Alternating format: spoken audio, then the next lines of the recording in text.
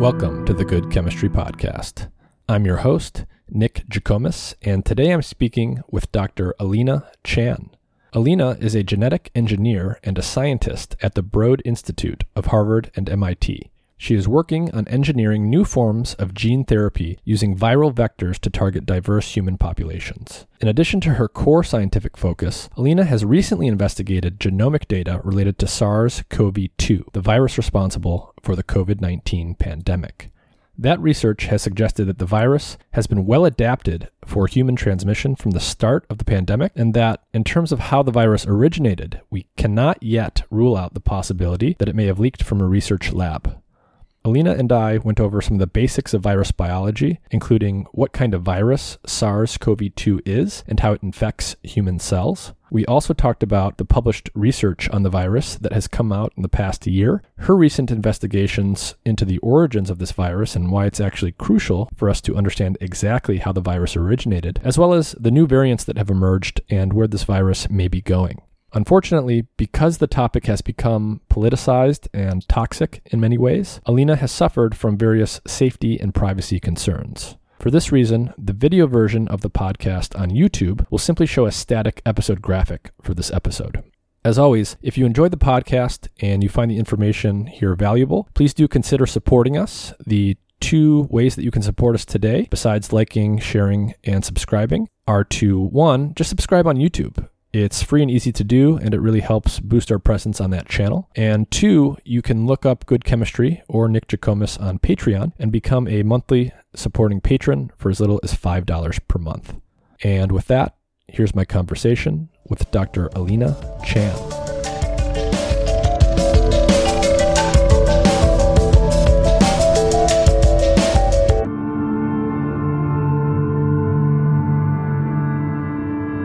Alina Chan, thank you for joining me. Hi, thanks for having me. Can you tell everyone a little bit about your background and what you do, what you've been working on the past few years as a scientist? I'm a postdoc researcher at the Broad Institute of MIT and Harvard. I currently work in gene therapy. I used to work in genetic engineering, not in humans, of course, but in human cells in the lab. It's a whole field that I've been really excited about, and it's really about delivering genes for medical purposes to cure life-changing diseases in humans. Mm-hmm. What is the Broad Institute? Oh, the Broad Institute is, I think, the best the best human genetics genomics institute in the world. Of course, some other institutes might try to battle for that title, but I think it's very well known. It's kind of its own standalone institute, but its professors are all drawn in from the neighboring universities, so from MIT and Harvard especially. And so they have their labs at the Broad, and now over the years it's expanded to just cover a whole plethora of topics. So it used to be very human genomics focused, but now you've got everything like infectious diseases, you've got CRISPR, of course, you've got just everything, just drug screening, cancer, just everything is covered almost, and anything that's really top, like life sciences research, like human health research. Okay, so what about, just to give people a little bit of sense for what you're working on, what exactly is gene therapy and how do we generally approach that in the lab? So gene therapy is a booming field now. There are so many labs working on this. There are people who are working on the actual therapy, so the actual gene that is delivered into humans, into patients. So this is specific to each disease. Mm-hmm. So, and it could be anything. I think one of the more famous applications are sickle cell. So there are labs trying to cure it using base editors. So what this means is that there's this CRISPR or Cas9 based therapy that goes into human cells, and it fixes the gene. So it fixes the gene that causes the disease. And that's what a whole bunch of labs do. They do this for every disease that they think can be cured using a genetic edit in the human genome. But there are also labs like the one I'm working in where you work on the vector, so the delivery mechanism. So how do you get these genes into humans in the first place and make sure that it's expressed in a controlled manner and that the patients have as little adverse side effects as possible. Mm-hmm. So would the idea be that for certain disease states that have a clear genetic basis, you essentially have a gene that is broken, let's say, and your research would be working on ways to deliver a functioning version of that gene into the person's cells? Yep. How do you actually get it into human cells? Ultimately, how would you do that? Yeah, so this is the fun part. So the current way that a lot of gene therapies are delivered or will be delivered in the future, it's an active, very large field of study right now, is through these viruses called AAVs, adeno-associated viruses. And these are non-pathogenic, so they don't make you like sick normally. So they were chosen because they do not cause severe disease in humans, but are effective at delivering genes. And so you put your genetic therapy, the gene that you're trying to fix, or the enzyme that should be able to fix your gene, inside these viruses, and you inject them into patients. I see. So fundamentally, it's using viruses. It's like co-opting a virus to do something it normally does, but in a beneficial way. So a virus is essentially a little entity that injects genetic material into a cell. And when we think of viruses, we normally think about getting sick. But in this case, you're choosing to use a virus that allows you to get a new version of a gene that's actually good into a cell. Yeah, I think this is actually the unfortunate part about the public narrative about viruses. It's like every time you hear about a virus, it's killing somebody. So people don't normally hear about viruses that are doing good things, and they're only such a small percentage of viruses are the severe disease-killing kind of viruses. Mm-hmm. Actually, the vast majority of viruses either don't infect humans, or those that we found, a lot of them are not severe diseases. So they don't cause severe disease in humans. So the virus that we're using in the lab to deliver gene therapies, these have been gutted, so they can no longer make more copies of themselves. So what you work with in a lab, even if you spilled it on yourself, it's not like you're gonna give it to someone else, because it cannot transmit after that. It cannot infect you and then transmit to another human. I see. So you literally engineer the viruses so they can't do things they normally do, and instead they're doing things that you want them to do. Interesting. So your background is in genetics, genomics, and in virus biology. Can we talk a little bit about just basic virus biology for the people that aren't familiar? Like what exactly are viruses, and how are they different in how they replicate compared to a cellular organism? Yeah, so viruses, they are still infectious agents, but there is debate on whether they meet all of the 7 rules of whether something is a living organism or not. In order to make more copies of themselves, they have to have a host. So they can only make more copies of themselves using a host. You can almost think of them as like these space alien invaders. They have to hijack a host, which is almost like a planet to them. They get inside, they use their genetic blueprint to make more copies of themselves using the host machinery. So they have to use the host biology, the cell, to make more copies of themselves. Interesting. So they're not necessarily alive. It's kind of on the fence, but they have certain properties of life. So they replicate, but they can't do it on their own. They require another organism. Yeah, exactly. And surprisingly, this has led to a very strange group of people who believe that either the virus doesn't exist or it doesn't cause disease because it doesn't meet Koch's postulates. Because viruses just don't meet Koch's postulates. You can't isolate them and culture them alone in a solution without a host cell. So I see. So these postulates you're referring to, who came up with those, and what exactly are those? Oh, no, I can't remember the first name, but it's definitely the last name Koch, Koch. And so these postulates were first developed for bacteria. So they were not developed for viruses, although the first virus was found around the same time in the late 1800s. So the Koch postulates were meant for bacteria, which had been discovered like 2 centuries before that. And they were essentially a way of determining, does this bacteria cause this disease in this human or animal that I'm looking at right now.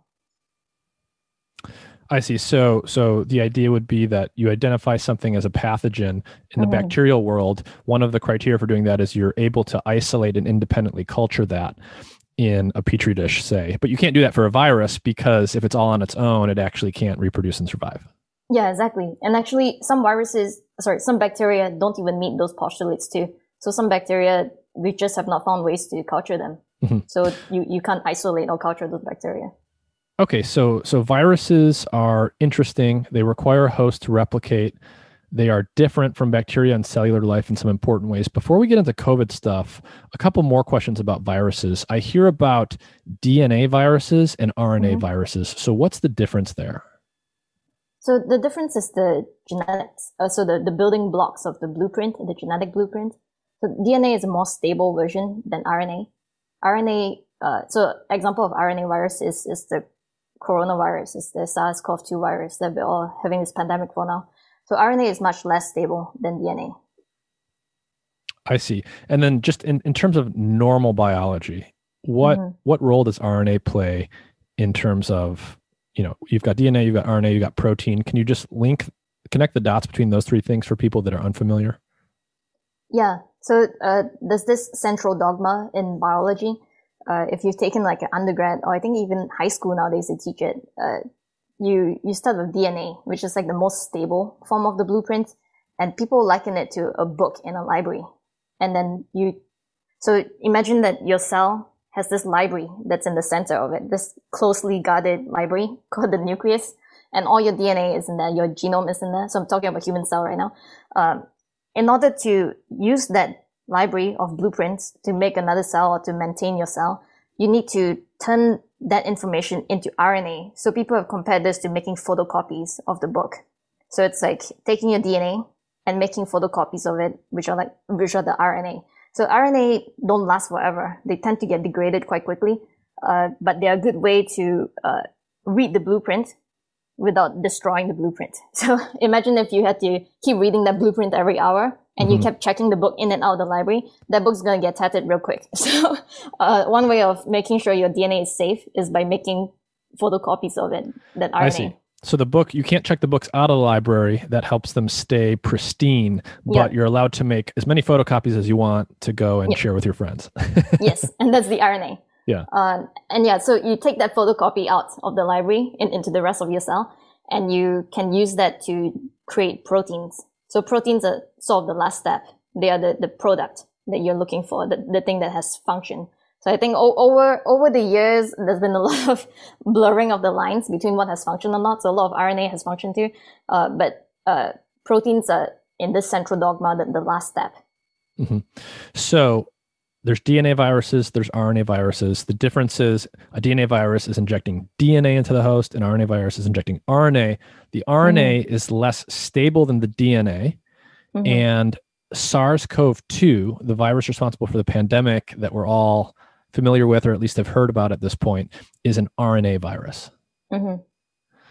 So what else do we know about the basic biology of this virus? Let's maybe walk people through, before we get into the origins and where it's going, let's walk people through how this particular virus actually infects cells. What are some of the major steps and some of the key molecular players that allow this virus to actually get inside of our cells? So this SARS-CoV-2 is a coronavirus.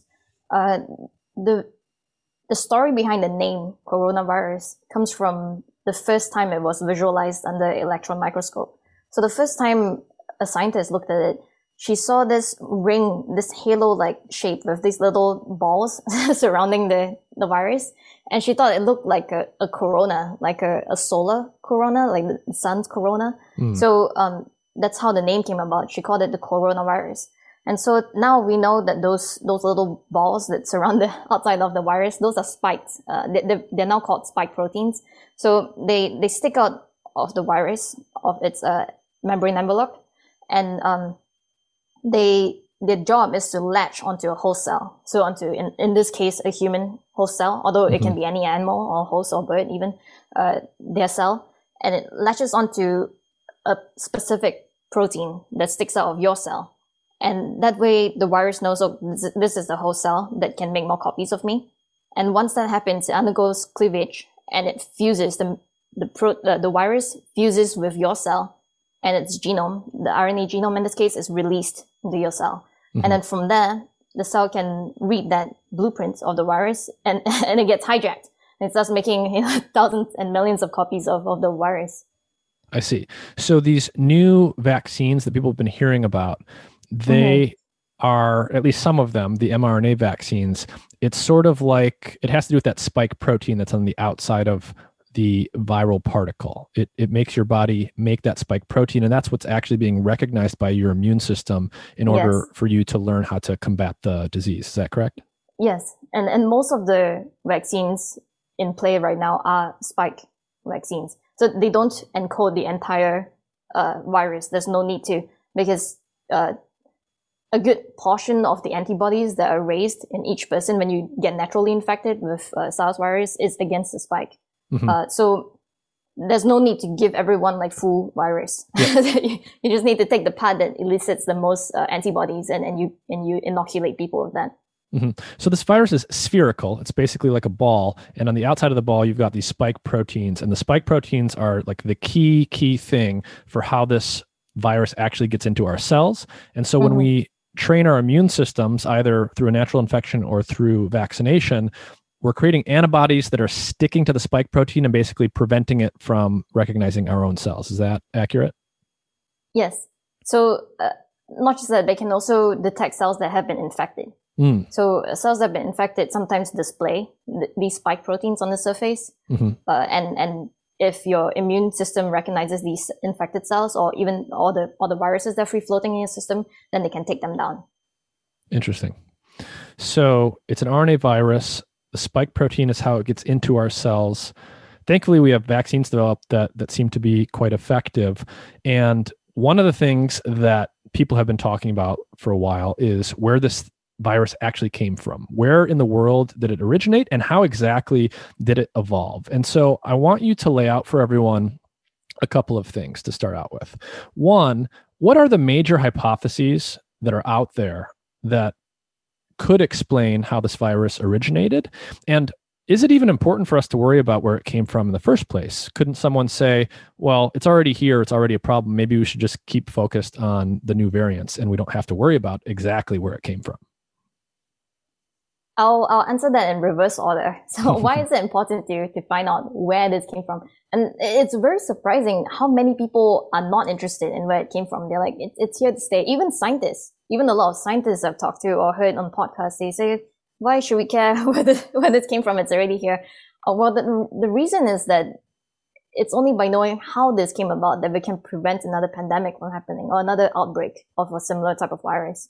So the way that you prevent against different emergence scenarios are different. So if it came from wildlife, then you have to think about shutting down some of these wildlife traits or environmental destruction or habitat invasion.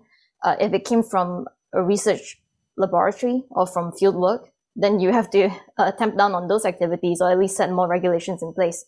If it came through the frozen food, like cold chain supply, as some experts are willing to consider, then you have to think about what to do about the frozen foods trade. I think that last one is a little bit out there. Yeah. So it sounded like you basically laid out some of the major hypotheses for where these can come from, but could you just reiterate what those are?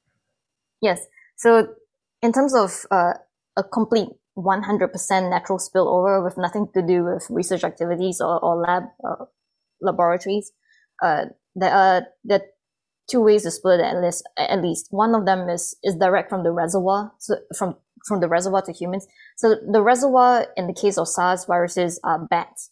So in this case, we'll be talking about a direct transmission of the virus from bats to humans. Mm-hmm. And bats are well known. They've been characterized over the last decade and more to carry, almost 2 decades actually, to carry these coronaviruses amongst one, but many other types of viruses too, like Ebola. And so they all, depending on the location, bats carry different types of these viruses. And they know that the bats down in South China and extending down into Southeast Asia have these SARS-2-like viruses. So this is like 1,000 kilometers away from Wuhan city, which is all the way up in central China. The second scenario for natural spillover is when you have an intermediate host. So it doesn't go from bats directly to humans. It goes through something like a civet cat, like for SARS-1, or through pangolins, as been suggested for this, or mink, which we've seen. There have been mink farm outbreaks of COVID-19. And then it jumps into humans. The reason why the intermediate host is important is because there has been almost no documented instance of a SARS virus jumping from bats to humans.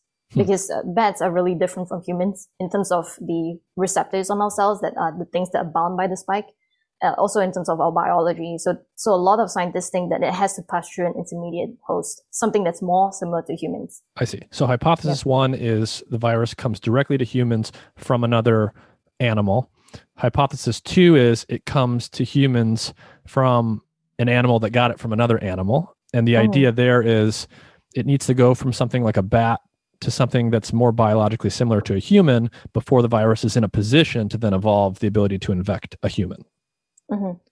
And then hypothesis number three. That's the lab leak hypothesis. But I think this hypothesis also has several different pathways by which it could be true. So unfortunately, the most popular version of the lab leak hypothesis is one that involves lab engineering, so genetic engineering of the virus. So a lot of people, when they hear lab leak, they immediately think it was genetically engineered. But this is not true. So you don't have to genetically engineer a pathogen that leaks from a lab. In fact, it could be a natural virus that was collected in nature, brought back to the lab in the city, and just grown up in cells and leaked out. Another way is also that you've got these dozens and dozens of scientists around the world going out to these very remote places and sampling tens of thousands of animals. So there's a chance that during this process, they get infected and they bring that back into the city. And I consider that also a lab leak, a lab-related leak. Because it's coming from laboratory personnel doing their work. Yeah, so if you didn't have these research activities ongoing, then it wouldn't have happened. Yeah.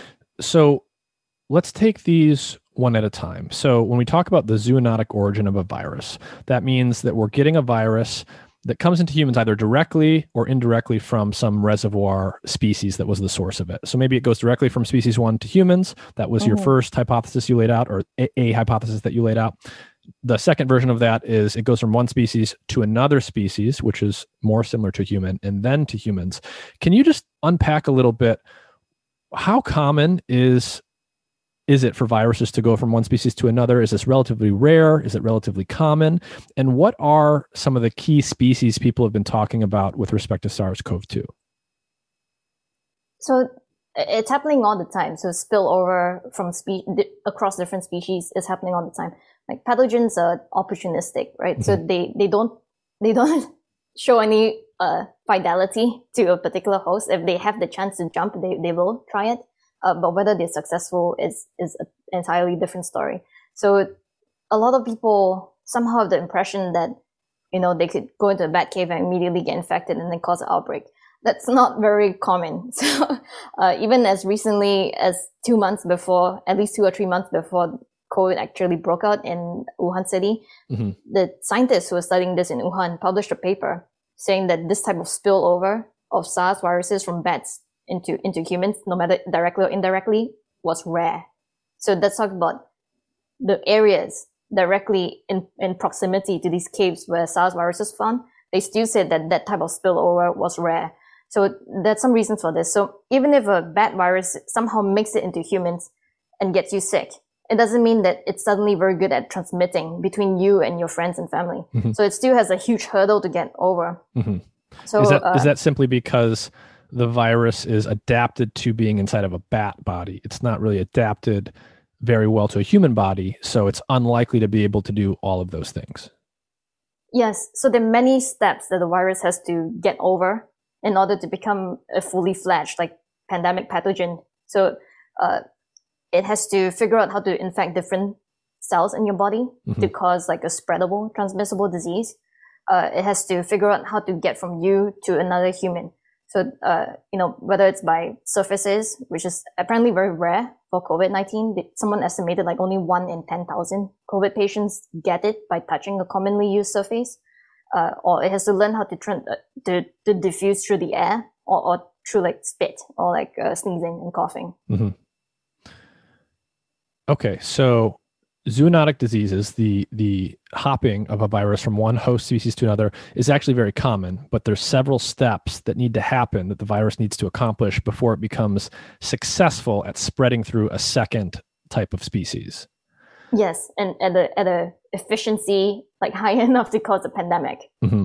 And in general, it sounds like it certainly seems to the person who's not educated in this that whenever you talk about this type of thing, bats seem to come up a lot. Like, are bats a particularly good reservoir for different types of viruses, or is it actually not as common for the reservoir species to be a bat as maybe one would think from listening to the media? No, they are very common reservoir for different viruses.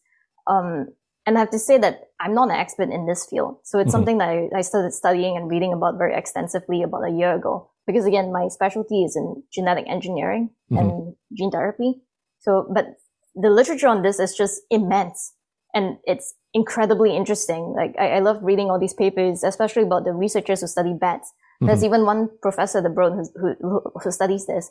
And so, surprisingly, they are not that closely related to rodents, which was another thing that surprised me. Because at first I think of bats as like flying rats, but they're not. They're way further diverged from humans than rats. Yeah. Many millions of years ago. So they're very different from us in terms of their biology, different enough that's the reason you were saying earlier that it's uncommon for viruses to go directly from a bat to a human. Yes. And bats, their biology is really different. So some scientists have speculated that it's because of their ability to fly. Their bodies generate such high temperatures that they've evolved to be able to withstand that kind of temperature. And their immune systems have also evolved to withstand that kind of temperature. And so for some reason or other, this setup in bats, this biology allows them to carry many different types of viruses without dying. So a lot of the viruses that somehow become quite lethal in humans, bats can carry them, no big deal. And they can carry multiple ones of them. So in a sense, they're like this reservoir where these viruses can recombine with each other and steal parts from each other. Okay, so for whatever reason, they are able to tolerate not only many different viruses one at a time, but actually multiple viruses at the same time, and those viruses can like recombine and mix with each other to create new types of viruses. What about pangolins? You mentioned pangolins. A lot of people don't even know what a pangolin is. So what is a pangolin, and why were pangolins in the news so much this past year? Yeah, so pangolins are these scaly creatures. Their outer shell is made of these nail-like substances, so it's like your nails, but they cover the entire body of the pangolin almost. And so they use it as a defense mechanism if they're attacked by like a larger animal, like a lion in Africa or something. Like they curl up into this ball and they become this shell. So imagine if you're covered by huge pieces of nails. And so they are very highly sought after for traditional medicine in Asia, unfortunately. And the illegal trade of pangolins, bringing them up from Southeast Asia, from Malaysia, for example, or from Africa into China or Vietnam is very high. So it's like worth like, I think millions of dollars every year. And so the reason why it became a suspect for being the intermediate host of SARS-CoV-2 is because a string of papers came out around the same time in February 2020, all claiming that they had found a pangolin coronavirus in smuggled pangolins that they intercepted in China, that this coronavirus shared a very similar part of the spike to SARS-CoV-2, the COVID-19 virus. Okay, so there were some papers that came out last year. They found a virus, a coronavirus, inside of these smuggled pangolins, and it looked apparently a lot like the SARS-CoV-2 virus. So that's some evidence potentially that maybe this was our candidate for the species from which SARS-CoV-2 hopped from. Was there anything, what is your interpretation of the data that was behind that? It wasn't the finding of the spike similarity that surprised me so much as the fact that I later discovered and confirmed with my coworker, Xing He Zhan, who just got his PhD in evolutionary biology at the University of British Columbia, we found that these papers were all describing the same batch of confiscated pangolins in Guangdong province in China. Mm-hmm. So it's only that pangolin coronavirus that has that highly identical part of the spike to SARS-CoV-2. And so that finding was surprising to us because some of these groups of authors knew about each other. In fact, they all drew from the same well of data and the smuggled batch of pangolins. So that was, I think, at least mind-blowing for us. Well, why exactly? I mean, if they're just working from the same pool of data, why would that be unusual? They didn't cross-cite each other. So I see. To lay reader, if you saw these 4 or 5 papers that came out all at the same time, so actually 4 of them were pre-printed within 3 days, February 18 to February 20. So if you read all of these individually, you wouldn't have connected the dots and been like, oh, they're all actually describing the same virus. I see. You would have thought they found 4 different batches of... I see. So it's 4 separate studies that come out at the same time, and you would have assumed that they're working from 4 different batches because otherwise... if they were working from the same batch and they were communicating with each other, they would have cited each other, but they did not do that. Yes, and someone could say that maybe they didn't know about each other, but actually they did. They did know about each other. So at least the 2 published in Nature knew about each other. One of the Nature papers knew about the one in PLOS Pathogens. How do you know that? So it's by tracing the authorship of the papers. So some of them share co-authors. They were pre-printed on the same day. They drew from the same data set, which some of the authors, the shared authors, had published before in October 2019. And later, when this organization called US Right to Know started intervening in this matter, they managed to FOIA some of these emails and publish some of these emails. And they showed that these authors knew about each other. So, so there's actually a paper trail where they were communicating. Yes. So I imagine, one of the things that was happening, that's still happening just because of the nature of the pandemic is everything has been sort of accelerated, and that includes science, right? So like there's many, many studies going on. We have to get the information as fast as possible. So we can't necessarily wait for all of the normal peer review mechanisms to take weeks and months for this new information to come out. Was there anything, that's reasonable. Like we need this knowledge quickly. Was there anything else unusual about these studies in terms of how quickly they came out or what the underlying data actually looked like? Yes. So actually many of these studies didn't publish the data. So they published the paper without releasing the data. You had to chase down the authors for the data. So without that data, you couldn't reproduce their work. You couldn't create the genome that they claim to have published. They claim to have assembled a genome. And these genomes, the sequences along the 2D sequences, were being used by dozens of scientists around the world immediately because we were also excited to analyze these virus genomes. Very few people actually tried to independently reproduce the work. So the moment you try to independently reproduce the work, that's when you notice that there's some discrepancies here. There's some very severe scientific issues with the 2 papers that put out the pangolin genome. Till today, the PLOS Pathogens paper, the authors have not been able to produce the data underlying the genome that they claim to have assembled. The editor knows about it. PLOS Pathogen knows about it. They've known about it since May 2020. Until now, there's been no change on that paper. There's been no correction, no notice of concern. For the Nature paper, they did eventually put up an editor's note. So if you go to check out this Xiao et al., XIAO et al. Nature paper on pangolins, you see that the editors have put up a note saying that they've been alerted to issues and are investigating. So this would be, correct me if I'm wrong, it would be very unusual for someone doing this type of research to not include the underlying genome sequences of the organism in question. Sometimes scientists are a bit sloppy, so they can be late in publishing or releasing it. But if you cannot produce it for months and months and months, or you can't explain why your data looks a lot like the data in another paper without attributing it, then it's a problem. At the very least, it's very weird. Is that very fair? weird, and I think unacceptable. Yeah. I mean, especially for something this important and high profile, you Yeah, would think. yeah. Yeah. And So, it's not like, right, it's not like a virus genome is a gigantic thing that we have no idea how to deal with. Like this is, people know how to assemble these genomes and publish this stuff, right? Yeah, for Xing, he can do it in like 5 minutes or like less than an hour. He can assemble a whole like virus genome if you give him the raw data. It's more difficult for me because that's not my specialty. So what you said earlier about peer review happening very fast because these are pandemic papers, I'm on board with that. In fact, I think peer review can happen a lot faster than it is currently. Normally, it takes months or sometimes years at some journals. But if you're going to do that, if you're going to speed through peer review, make the peer review open.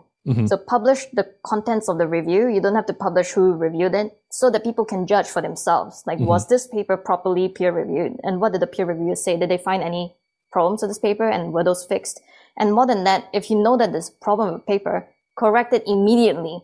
Why has it been left to sit for almost a year now? So both Nature and PLOS Pathogens were alerted to these issues, and it took them a while to investigate, but they have known for months now that the data cannot be found, or that they cannot explain some of these, to me, unacceptable scientific errors. So, okay.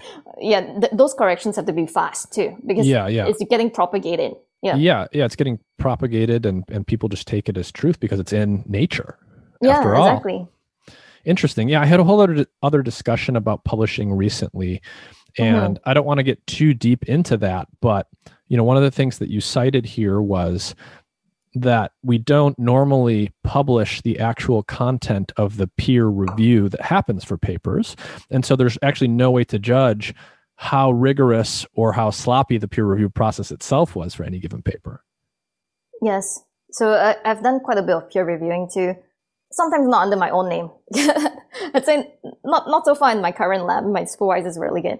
But there are ghost peer reviewers. So sometimes the PIs are too busy, which is natural, and they pass it down to a trainee, like even a grad student or a postdoc, and they are the ghost peer reviewer.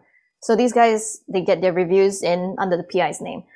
And I've seen during peer reviewing that some peer reviews can be quite sloppy. Like I literally saw one in the past year that said, just fix this single grammatical error and you're good to go. And I had provided them like a whole, like multiple points of constructive advice to change the paper.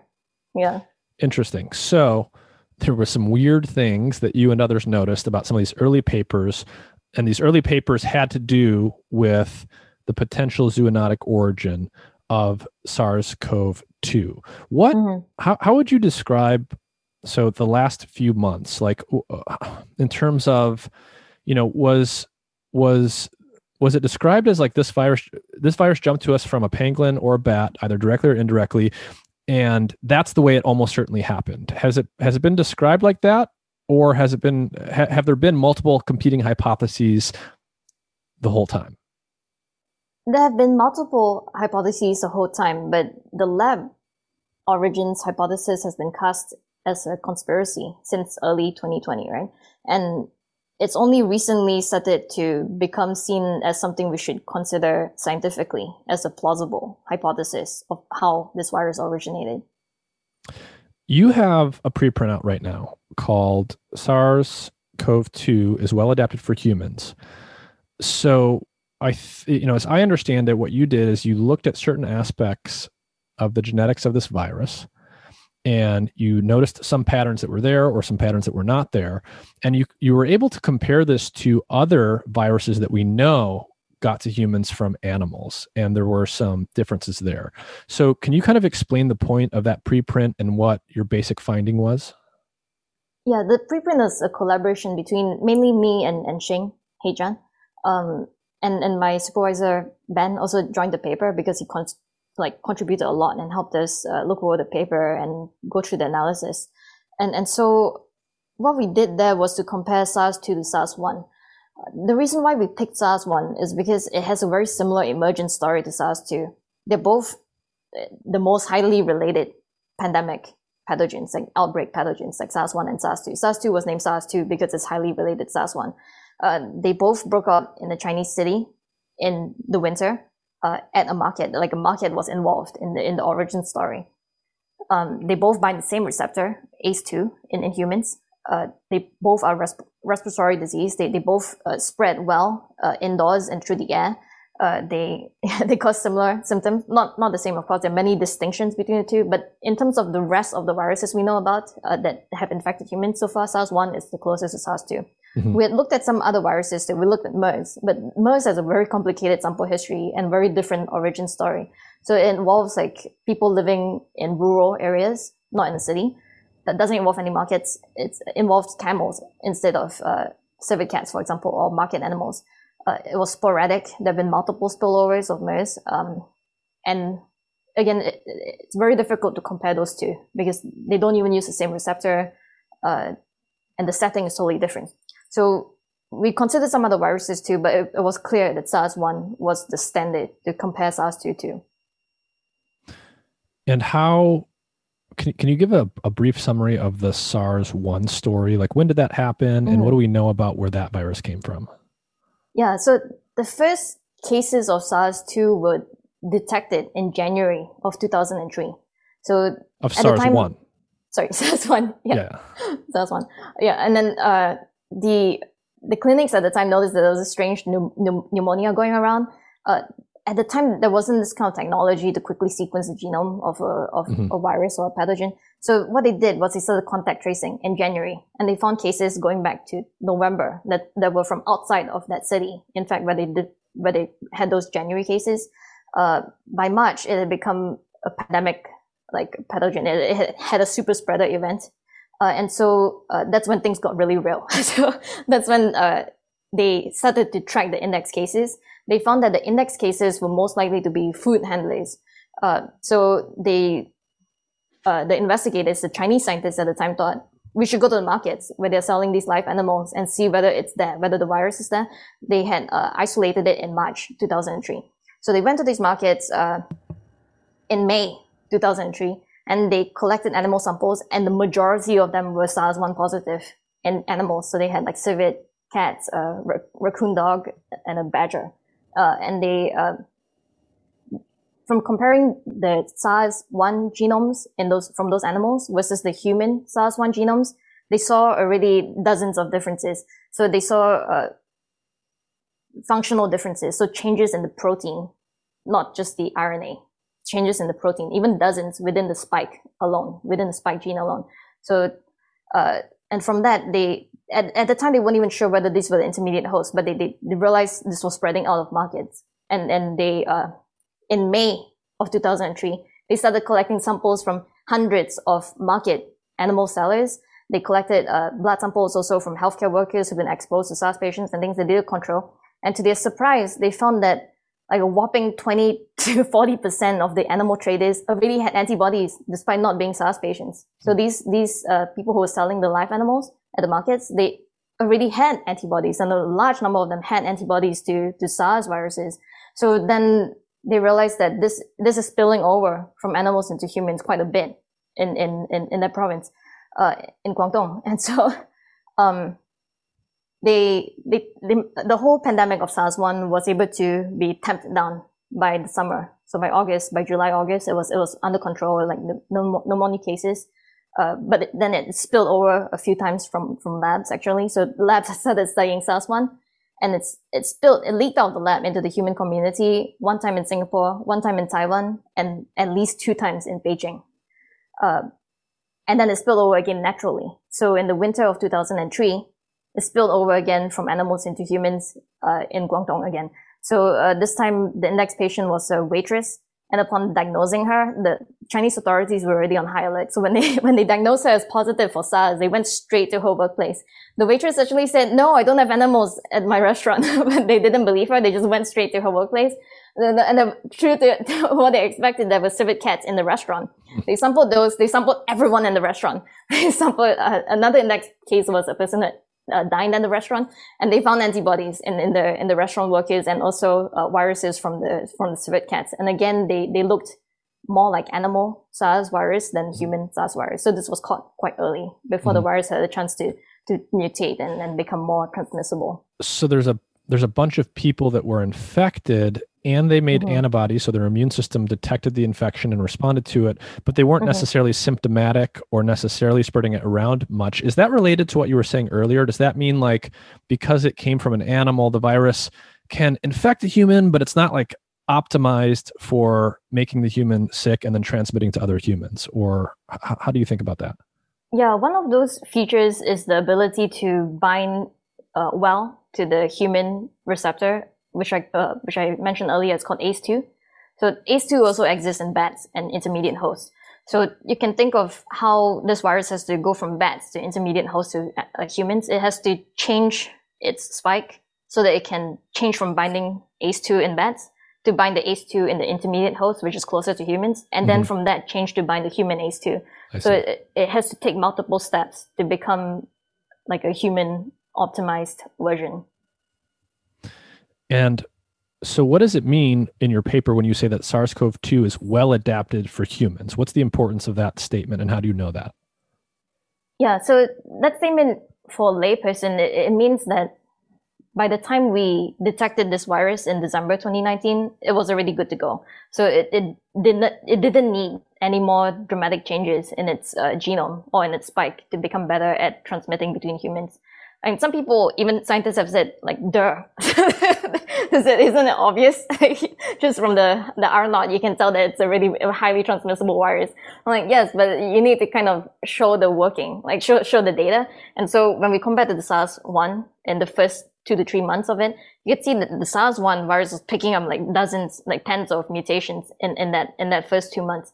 But for SARS-2, there's like barely anything, and it was more similar to the late stage SARS-1 by the time it already picked up all these mutations that made it better at binding human ACE2.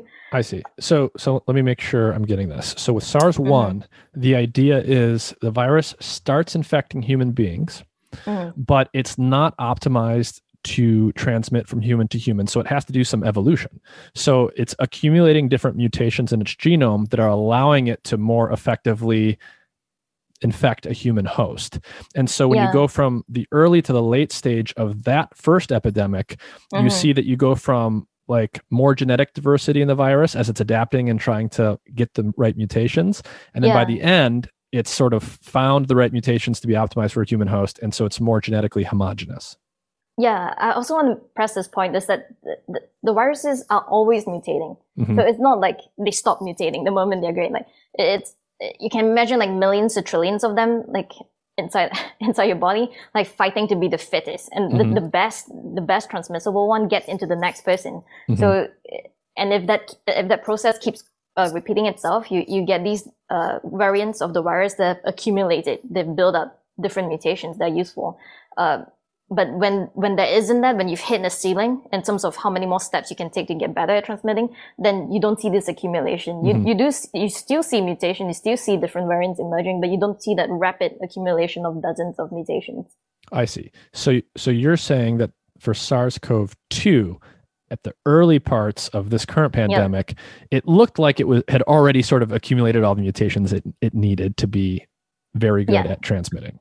Yeah, and this is not like some out there or like I think naive point of view. Even top like virologists and evolutionary biologists, this is a principle that they've been publishing papers on for years before this.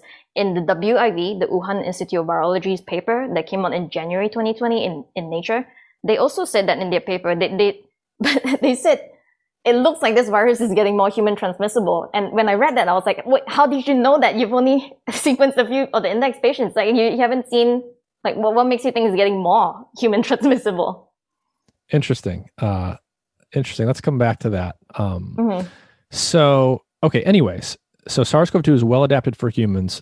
The interpretation of that we've been discussing is essentially this virus looked like it was ready to go on day one. So either it somehow already explored the mutational landscape that it needed to because it was maybe circulating undetected for longer than we think, or it was already adapted to humans for some other reason.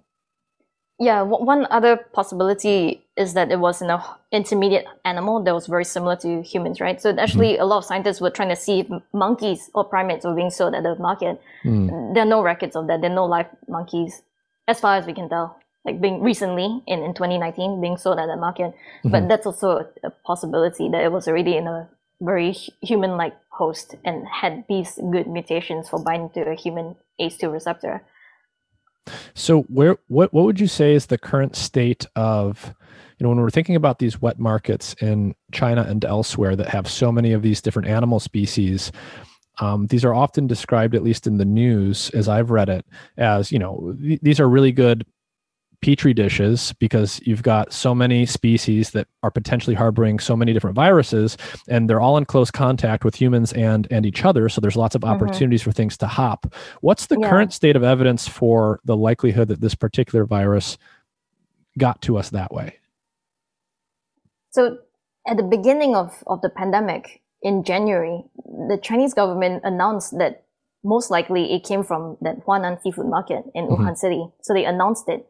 So then everyone just thought it was a rehash of SARS-1. So, 2 SARS viruses, the same thing happened. And then there was this wave of racism that went around of people showing like videos of Chinese people eating bats, which turned out to not even be in Wuhan City. And so people bought the idea. They bought it really quickly. It wasn't until May 2020 that the Chinese CDC director reversed stance. He told the Chinese state media, he said, looks like it wasn't the market. The market was just a victim. The virus had existed long before the market. How do we know that? The genetic data doesn't point to it. So they tested hundreds of animals at the market, tested hundreds of environmental samples, so surfaces, and they found that the only samples that were positive for genetic material of the virus were the environmental samples. And they came from the parts that weren't even selling like live mammals or hosts that are susceptible to SARS-2 transmission. And those sequences were identical to the human version. So thinking back to SARS-1, when you looked at those animals that were positive for the virus, they had very different genotypes. So especially in the spike, so it showed that this virus had spilled over from an animal and was accumulating mutations to get better at infecting humans. But in SARS-2, the sequences were the same. So it was more indicative of a human super spreader event. So someone had come in and coughed on the surface or something. And there was a cluster of cases that we know about at the Huanan seafood market. So most likely it was a later cluster of people, a super spreader event. Okay. And then let's talk about the Wuhan Institute of Virology. So for those that are unfamiliar, where is Wuhan in China geographically? Let's just remind people of that because it's easy to forget. And what is the Wuhan Institute of Virology? What type of research is done there? And is this something that's unique to that area, or is this type of research going on in many different places? Yeah, so Wuhan is in central China. It's 1,000 kilometers away from the SARS spillover zone, and where people have found SARS-2 like viruses, that whole lineage of viruses is nowhere near Wuhan City. Wuhan City is also a very modern city. If you Google pictures of it, you can tell right away. It's much more modern than actually a lot of US cities. So it's not a place where the bats flying over and people are getting SARS virus sprinkled on them. The WIV, the Institute of Virology in Wuhan, is a top class, virus institute. So it's the first BSL-4 that was built in China. Although they weren't doing SARS work in the BSL-4, they hadn't received approval yet. So all the SARS work they were doing was done at BSL-2 and 3. What is that nomenclature, BSL-2 and 4? So these are biosafety levels. They refer to it increases with the number, increasing levels of safety restrictions and regulations required to work with the pathogens in each level. So BSL-2 is actually quite relaxed. So if you've seen some BSL-2 labs, sometimes people don't even wear gloves, although they're supposed to. Not to mention lab coats and goggles. BSL-3 is a bigger step up, so you have to wear protective, much more PPE. Yeah. So what's the highest? Is it 4? Yes, the highest is 4. And so what if in a normal BSL-4 lab, what types of things would they be what types of biological agents would they be working with? And just give people a sense for the level of security that would be expected for that work.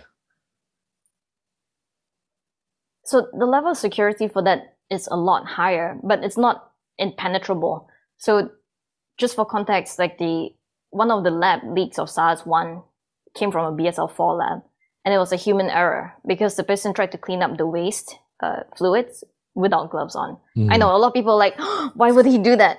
Like, sometimes when you're cleaning waste from these, like they've already gone through bleaching and things like that, so you kind of don't have as high a level of danger or fear. But that's what I mean, is that even at a very high BSL-4 level where you have this inflatable suits with like air pressure and everything, like sometimes it doesn't mean that it's not prone to human and technical error. So there's this reporter, journalist, like amazing journalist in the US, Alison Young, and she's been covering so many of these BSL-4 accidents. There are many, but they don't get reported in the news. A lot of the institutes that have these accidents want to keep it on the down low. They want to advertise that, oops, we had like 5 leaks this year. And it can be anything, like a door not working, or like a suit being punctured and not being detected that there's a puncture in it. So there's still many ways for accidents to happen. I see. So BSL-4 is mostly work with biological agents that are or could plausibly become infectious. Is that basically the rule? Those are also as BSL-3, but the levels are also subject to human judgment, right? So So now, after COVID, then SARS work got upgraded to BSL-4. So now you're not allowed to just play around at BSL-2 like they used to in the past years before COVID. But yeah, generally BSL-4 are the top, most scariest viruses that are highly transmissible and highly deadly. So what kind of research was going on or is going on there around coronavirus biology stuff? Yeah, so arguably the most prolific SARS research lab in China was at the WIV. So this was led by a professor called Shizheng Li. And the reason why she's so famous and why she's in charge of all this work is because she was one of the scientific heroes who traced the origins of SARS-1. So back when SARS-1 had leaked, they kind of knew that there was an intermediate host, right? So they thought, yeah, the civet cats, they're giving it to us. But where did the civet cats get it from? They checked all the farms that were supplying these markets and there was nothing. So none of these farms had sick civet cats with SARS. So they thought, where are these civet cats getting the virus from? They convened a team of scientists, which includes Shizheng Li and also Peter Daszak, who is the president of the EcoHealth Alliance out here based in New York. And other international parties as well. And they all went out looking for the reservoir. And one of them, Linfa Wang, who is based in Singapore now, he said, let's check the bats. And so they went to check the bats and they found very similar relatives to SARS virus in bats in Yunnan, which is another southern Chinese province. I see. And people have been talking about gain of function research. What is gain of function research? Yeah, so gain of function research is a very broad term. And there's a lot of controversy swirling around it because it was, some people describe it as a ban, but it was just a pause on funding during the Obama era.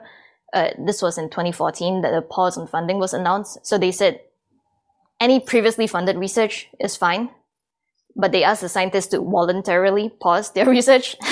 You can imagine how a lot of scientists would be like, nah, I'm not going to voluntarily pause my research. So this pause on funding only affected future funding decisions, like future federal funding decisions. It didn't mean that private parties had to stop funding this sort of research either. And more importantly, this gain of function umbrella didn't apply to naturally found viruses. So the type of work that was done at the WIV, where they were going out into nature over the past decade plus and sampling tens of thousands of bats and wild animals and also humans, these were all counted as natural pathogens. So they didn't fall under this gain of function research of concern pause on funding. And they were already funded before the pause on funding. So it's not like they were recklessly doing dangerous work or outsourcing it from US to China. But what exactly does it mean for research to be what does gain of function mean? Yeah, gain of function means just getting a new function in your organism. But the problem is that almost every life sciences experiment is a gain or loss or perturbation of function. You move one gene from organism A to organism B, it's gain of function. So the wording in this pause on funding and the downstream review process was that this gain of function had to result in increased transmissibility of the pathogen or increased deadliness. So unless you could reason, like demonstrate that this work will create a virus that was more transmissible or more virulent, then it didn't fall under this umbrella. Pause on funding. Yeah. So gain of function research is quite a vague term. If you're changing a biological agent so that it has a property it didn't have before, that's gain of function. But that could be quite innocuous, or it could be quite serious. And it only counts in this more serious sense if you are giving it a function that's clearly increasing things like transmissibility. Yes, and the wording in the pause on funding was also very flexible. So they said that if you talk to your funder, the person who's managing your funds, and you say, I don't think this is going to make it more transmissible, that was sufficient. You could get around the review requirement, because they would say, yeah, I talked to the scientists and they said it wasn't going to be more transmissible. So what would be, at least half of this question might sound obvious, but let's just say it anyway. So when you're doing gain of function research and you're giving viruses, you're potentially increasing their transmissibility or their severity. What are the risks and benefits of doing that type of research? And how common is it, would you say? So I'm a complete newcomer to this because I don't work with pathogens. I don't work with things that cause severe disease. But from what I've read on this gain of function debate, which was quite fierce and spanning several years, the people who were pro gain of function research said, this is the only way we can predict. Like, we can simulate it in the lab to see what a pandemic pathogen is like, so that we can come up with ways to mitigate a future pandemic. But the people who were against this gain of function research, or at least wanted more regulations and more review processes in place, they said that you're just creating a novel risk by ramping up this type of research around the world. You're creating all these pandemic pathogens around the world. They could leak from labs, and then a real pandemic will happen. I see. So the basic idea is, well, if we do this gain of function research that gives a virus or some other bug a new property, we're sort of preemptively able to help protect ourselves against that new version before it actually evolves out in the real world. We can identify like where the most likely areas are for some highly virulent version of a virus or something to evolve, and preemptively try and take care of that. And then the flip side, as you said, would be that, well, in doing that, you're actually creating that more virulent version, and that is actually a risk in case it does somehow get out. Yes, and I think it's worthwhile now to have a scientific forum looking back at this type of research over the past decade, for example, and see, like, did the promises hold true? So did we actually learn a lot from gain of function research that helped us to fight this pandemic?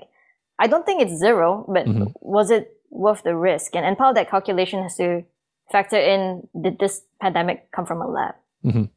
So one thing I want to summarize for people is you aren't saying this was a lab leak. You're just saying this is a possibility.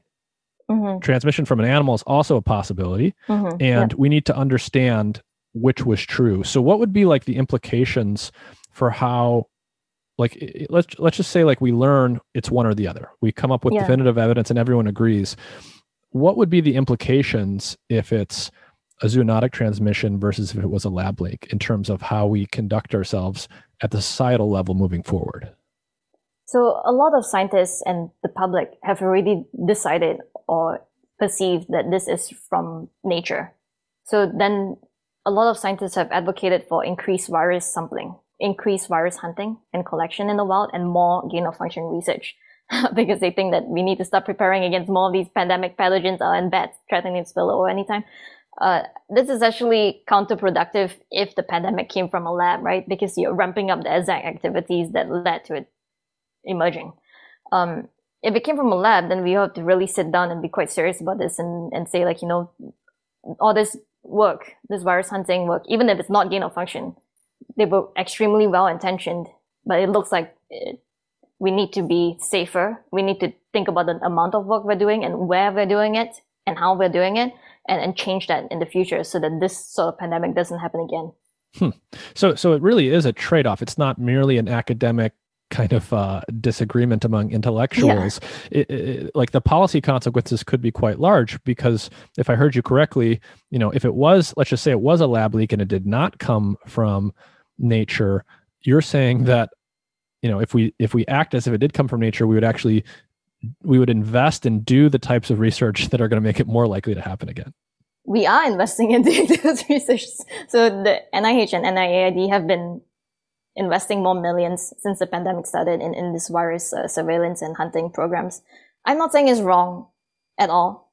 I think it's good. I think it's good to do it, but we just have to rethink how we're doing it. Because when you think about these nature things, how do you bring the virus to a densely populated city like Wuhan and have it explode? It's through the wildlife trade or something, right? So similarly, if this is from nature but it passed through a lab, the lab workers are bringing it back into densely populated cities where these BSL trees and forests are. So humans are somehow bringing it from these extremely remote caves into places where it can ignite a wildfire pandemic. Yeah, and it's presumably fairly difficult to build a research institute like this out in the countryside, just because nobody wants to work there. No one wants to work there. Wow. Yeah. I think this is a point that's somehow hard to communicate to the public, that scientists are humans too. Yeah. It's we have families, so you have kids. You don't want your kid to just not go to school in the top universities and things like that. So there are many human factors in this. It's not just a scientific cold-blooded calculation. Interesting. So can you talk a little bit about some of the new variants that have been emerging, right? So people have been talking about new variants in the UK and South Africa. Yeah. What is a new variant exactly? And what do we know about these new variants in terms of what distinguishes them from their predecessors? So I'm going to actually do a shout out to our browser, COVID CG. So it's COVID and then cg.org. The name is COVID Genetics. And using that, you can track all these different variants and mutations around the world. The data has been deposited in the GISAID database. So using that, you can see where the UK variant has appeared, in which countries and when exactly. So these new variants, I have to say that a lot of scientists already knew they were coming, but it was difficult to persuade the public, which was still reeling from the first and second waves of the pandemic. People didn't want to believe that we had to watch out for these new emerging variants. And part of the reason was that this virus was so genetically stable in the first half a year even. We weren't really seeing any changes. So people thought that we could just fight it with the same vaccines and same antibodies, and then we'd be done with it by the end of 2021. Very few people wanted to think that we would have to keep updating our vaccines and therapies to fit new emerging variants. And very few people thought there'd be 100 million cases, 130 million cases today, so far in total. So these new variants, some people have speculated that top experts have speculated and been doing experiments to check whether they emerged in immunocompromised patients. They've been trying to see whether these variants evolved not to transmit better amongst humans, so to say, but to get around our immune response. So they call some of these variants immune escape variants. And some of the hints that have pointed to that are that they evade antibodies against the original version of the virus. So SARS-2, but the original version before these variants emerged. There's this really fantastic Nature paper where they looked at an immunocompromised patient who was given convalescent plasma over a long period of time, and they tracked the evolution of the virus inside that patient using sequencing. And they showed that, yes, it was picking up variant mutations of concern. So other studies have been done, but they haven't seen something that's similar. So these variants, they also appear in places where there's a really very high case count. So lots of people have been infected. So the hypothesis is that it could be trying to reinfect people. And we know that some of them, like the South African variant, can reinfect people who already had COVID before. So in this case, my guess, my informed guess, and then the hypothesis by some experts are that these variants emerged so that this virus could reinfect people who already had SARS-2 before. Interesting. Do we know where those mutations are? Are they in components of the spike protein? They're actually all over. So in this case, it's difficult to tell which mutations are the important ones functionally versus which ones are just passengers. So like mutations you pick up on the way, but it doesn't matter if they're there or not. But we do know that some of them are functional, so they allow the new variant to get around antibodies. Interesting. And, I have no idea if this is true, but I've heard it described that as a virus interacts with any given population over a longer and longer period of time, that it tends to become less virulent over time because it's actually counterproductive for a virus to be too deadly because it kills its own host. Is there any truth to that? And would we expect to see that with this virus? Yes, that's a common speculation, and I think there's some circumstantial evidence in some cases, some specific viruses. But SARS-2 already was quite an attenuated virus, and it's really sneaky. A lot of scientists have described it as like the trickiest virus to deal with because it can spread pre-symptomatically or asymptomatically. Lots of people have no severe symptoms, so they're still ready to go outside and party in a rave or go to pub or or essential workers. They have no choice but to go to work. If they're not on their deathbeds, they will go to work. So then it just spreads. It's a really great, it doesn't need to become less deadly to spread well. But it could be different for something that kills half of the people it needs, right? For MERS, maybe if there had been a larger MERS pandemic, then we would see that happening. And for SARS-2, in the case of a virus like this, the reason why some experts have said that we would see less and less severe cases is not because the virus is mutating, but because the human population is building up pre-existing immunity. So at some point, almost all of us are going to have been exposed or vaccinated. So even if we see the deadliness over time, the mortality decrease, it's not because the virus has mutated to become less deadly. It's because we have built up herd immunity. Yeah, herd immunity. I think for some people that's an intuitive concept, but I've heard different things articulated about this in the media. For the sake of completeness, can you just describe the phenomenon of herd immunity and how it works? Yeah, and I think this really ties in with vaccines and how to think about it too. So some people, they think that as long as I get the vaccine, then I'm a Superman or Superwoman and I can go anywhere and do anything I want and I'll never get infected or get sick. But that's not true. So the vaccine works differently in different people. Depending on your health status and your own unique biology, you elicit a different level of immunity. So most likely the vaccine makes the actual infection, if you actually get infected, it will make it less severe. But it doesn't mean that you can't be infected again or that you won't pass it to other people. So if it's just you who has gotten vaccinated, but you go to a place where COVID is rampant, you will still get sick. So the idea of herd immunity is that there are enough individuals in your community. So numbers have been quoted 70%, but now they want 90%. If imagine 90% of the people around you have all been vaccinated.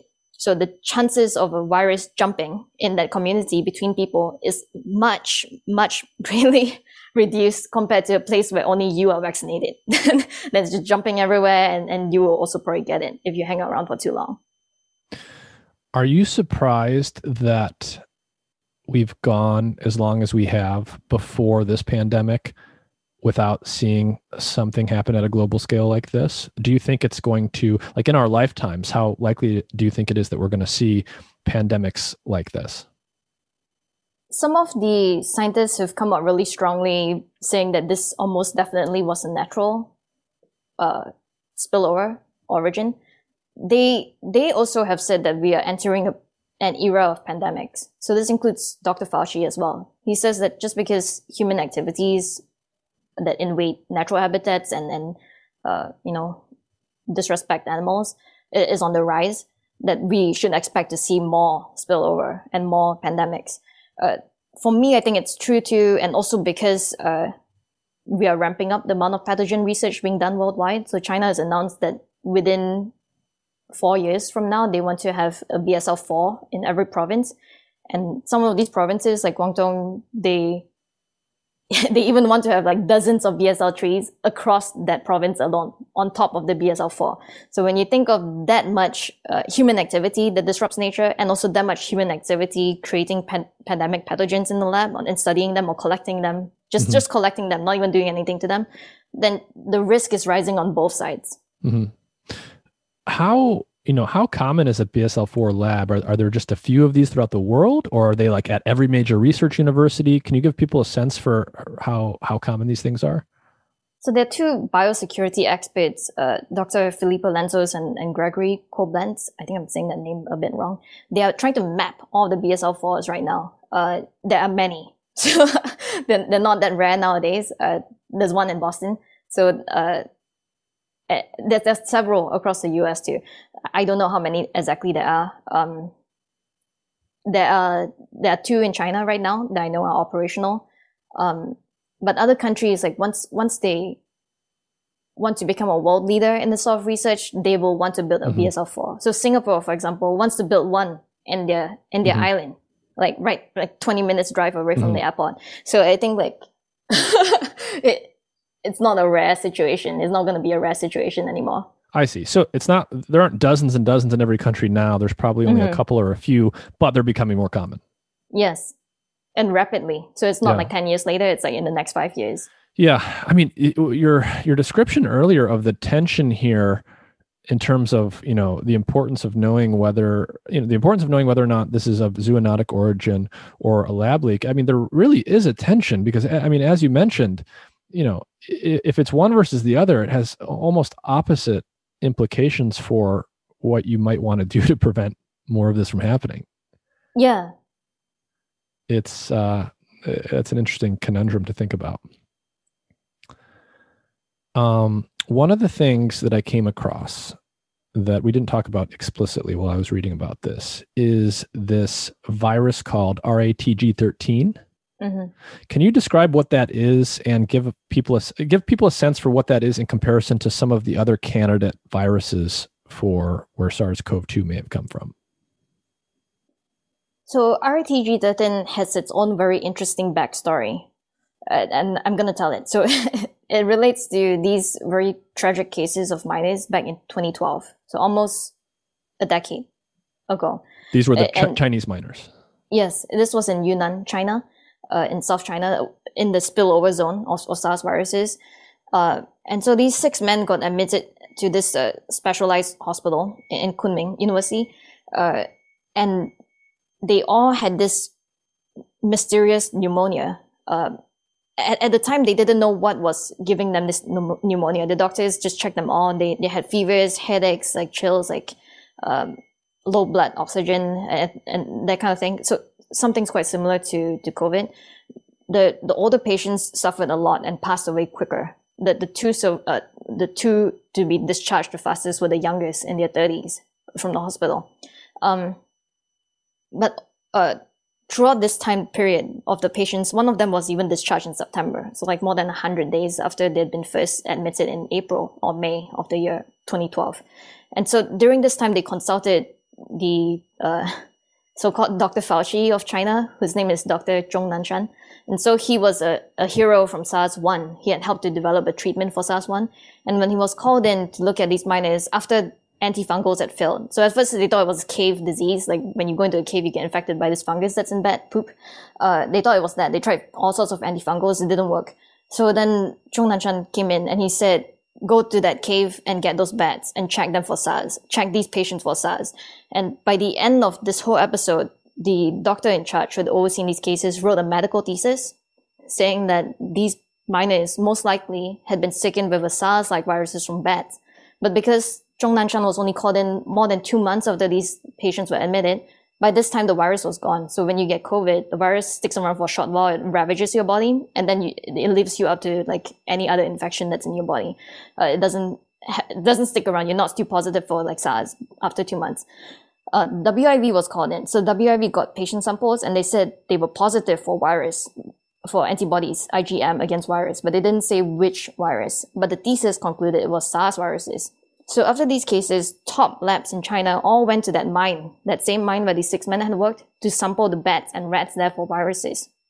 One of them even published in Science Magazine and another prestigious journal saying that they found a different virus there, but unlikely it was what affected those men because they couldn't culture it. They couldn't make more copies of it in human cells. But in 2013, the WIV, on their fourth trip to this mine, they found the first SARS virus, and they published a small fragment of this in a 2016 paper.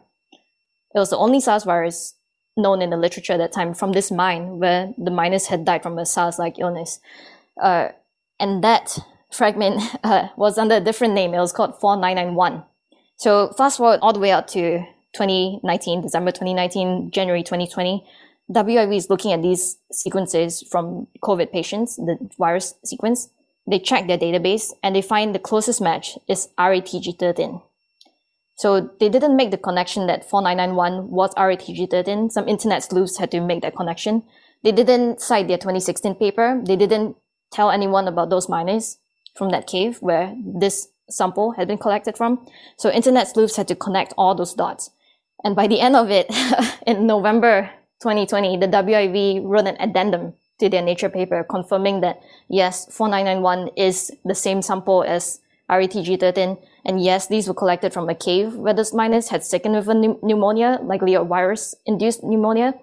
And not just that, but they found 8 other SARS viruses in this mine. They didn't provide information on those 8 other SARS viruses that were very closely related to SARS-2. But in the addendum, they contradicted the thesis, and actually another thesis describing its miners. Those 2 theses had said that those miners were positive, and one of them said they were positive for SARS IgG antibodies. But in this Nature addendum by the WIV, they said that they checked these samples and there was no SARS in them. Wow. So what do you think, are you continuing to do any research related to this virus right now? Or what do you think, what are people focused on in terms of research on the origins of this virus? So I think that internet sleuths and outsiders like me have carried a lot of this research in the past year on our backs, and been properly ridiculed for it, and called conspiracy theorists and stuff.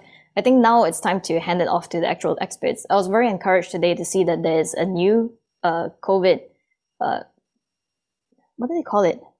I need to check it. It's called COVID CPG, and I tweeted about it today. It's actually being led by top scientists. So the person who's leading this commission was the 9/11 commission, like executive. And they have like all these top virologists and experts across different fields. They hope that this new commission that they're doing, is going to feed into a national commission on COVID. Let's see. It is called the COVID Commission Planning Group. I see. So this is a U.S. effort, some kind of task force that's going to try and understand more about the origins of this. Yes, and they know it's important to bring in international partners, so they're working with some international partners. They're also working with a team from Johns Hopkins. And they are going to look into the origins amongst a total of 9 task groups. So they have these 9 working groups on different topics, but the first one is on the origins. Mm-hmm. How has this affected you personally, your investigation of this area? I think it's burning me out quite a bit. Sometimes I feel extremely overwhelmed because I didn't quit my day job. I still have my day job. Mm-hmm. In fact, we're recording in the middle of the afternoon now, so after this, I need to do my day job. But I'd like to stop doing it and pass the torch. I think it's important to recognize when I've done as much as I can, and now it's up to the real experts to step in and conduct a credible investigation into the origins. Interesting. So the work you've done has basically been stuff that you could do from your laptop at home with access, yes. The data you've been able to access online. Yes, and a lot of information has been turned up by internet sleuths. I really cannot say enough about that. A lot of these discrepancies and curiosities have been turned up by anonymous people on the internet, some not anonymous. And there's this whole group now, they call themselves Drastic on Twitter. and they're constantly looking at this data. There are some scientists amongst them that are looking at the data bioinformatically. Okay, interesting. Do you have any advice for people in terms of, what they should, if you're interested in learning more about the virus generally, or you're interested in trying to understand how the story around its origins evolves, do you have any advice for, sources that people should be looking at or not looking at if they want to think about this in a dispassionate way? It depends on which aspect of the virus they're interested in. So something like the origins is still really unsettled and very controversial and high stakes. So there are disincentives for scientists to raise this issue. Not for all scientists, but certainly for some scientists, there's a negative outcome if this virus came from a lab. So in that case, I can't just say go to Nature News and get all your news from there. But for other more settled, less controversial parts where, the biology is clear, like vaccines and things like that, there are so many resources, not just on scientific websites, but even like New York Times or there's so many sites now that have their own resource page to explain like what to do if you get COVID or what are vaccines. Mm-hmm. And, before we end up, I am curious about I am curious about your day job. So can you tell us a little bit, what can you tell us about what you're working on and excited about for your real research focus? Yeah. So I fully intend, I never wanted to make COVID-19 my lifelong like research thing. Like a lot of people have been telling me, why don't you just switch tracks completely and become like a COVID fighter? I didn't want to. And I really enjoy my original work, which is like genetic engineering and gene therapy. Because that's what like makes me really excited, like tinkering around with ways to engineer the human genome, or not in the Frankenstein kind of way, but in a medically appropriate way. And so I'm currently working on those AAV gene therapies. It's really exciting, and we're finding ways to make these gene therapies safer for people, regardless of your background, your medical history, and things like that. Finding ways to deliver these gene therapies more efficiently, so that you don't have to shoot someone up with an insane amount of virus. Mm-hmm. So even though these are non-pathogenic, if you give someone enough of anything, it becomes a poison, right? Mm-hmm. So this work is life-saving. So, yeah. But are you working on like general purpose tools for gene therapy, or is there specificity for certain diseases? Yeah, at the lab I'm working in right now, the focus is on gene therapies that are delivered past the blood-brain barrier. And so this is really exciting too, but it's not the only application that I'll work with and a plane is flying over. It's not the only application that our technologies would benefit. Interesting. Do you have any final thoughts that you want to leave people with before we wrap up here? No, I think I'm very positive about this whole origins thing. I think one thing that has surprised a lot of people when they ask me, will we ever find the answer, is I always say, yes, I think we're going to find the answer. For some reason, a lot of people think that the time is over, that we missed our chance and that we'll never find where this came from. There's so much information out here outside of China that experts should be looking at. And I believe that even if not now, not in the next few years, at least in the next decades, when the technology gets better, when more information is revealed, I think we're going to find that trail leading to the origin. So whether it's a lab, whether it's a wildlife market somewhere or a farm somewhere that was shipping frozen, whatever, I think we will find that trail. Interesting. Well, Alina Chan, thank you for your time. I really appreciate it, and have a good rest of your day. You too.